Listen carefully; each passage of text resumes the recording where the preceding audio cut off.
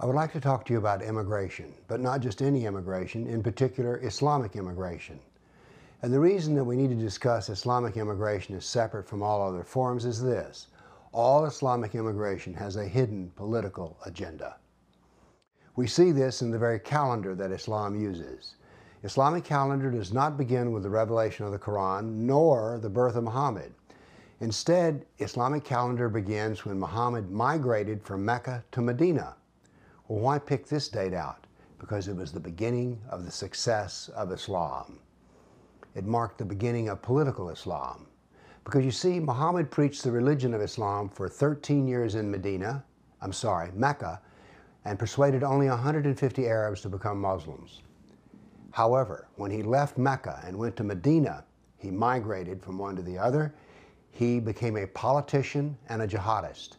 And 10 years later, when he died, every Arab was a Muslim. That is to say, migration began the process of becoming political, and with politics and jihad came success to Islam. So, know this, that every Muslim is commanded in 91 verses in the Quran to emulate Muhammad in everything that he said and everything that he did. So this means that the Muslim is to imitate Muhammad, and therefore, when he enters into a new host country, a political process begins. This political process starts with, well, we're Muslims, and our religion means that we need to have special rooms for prayer, have special food, halal, whatever. There are demands that our clothing be different. Islam begins a process of pulling away from the host country and saying, we must be different because we are Muslims.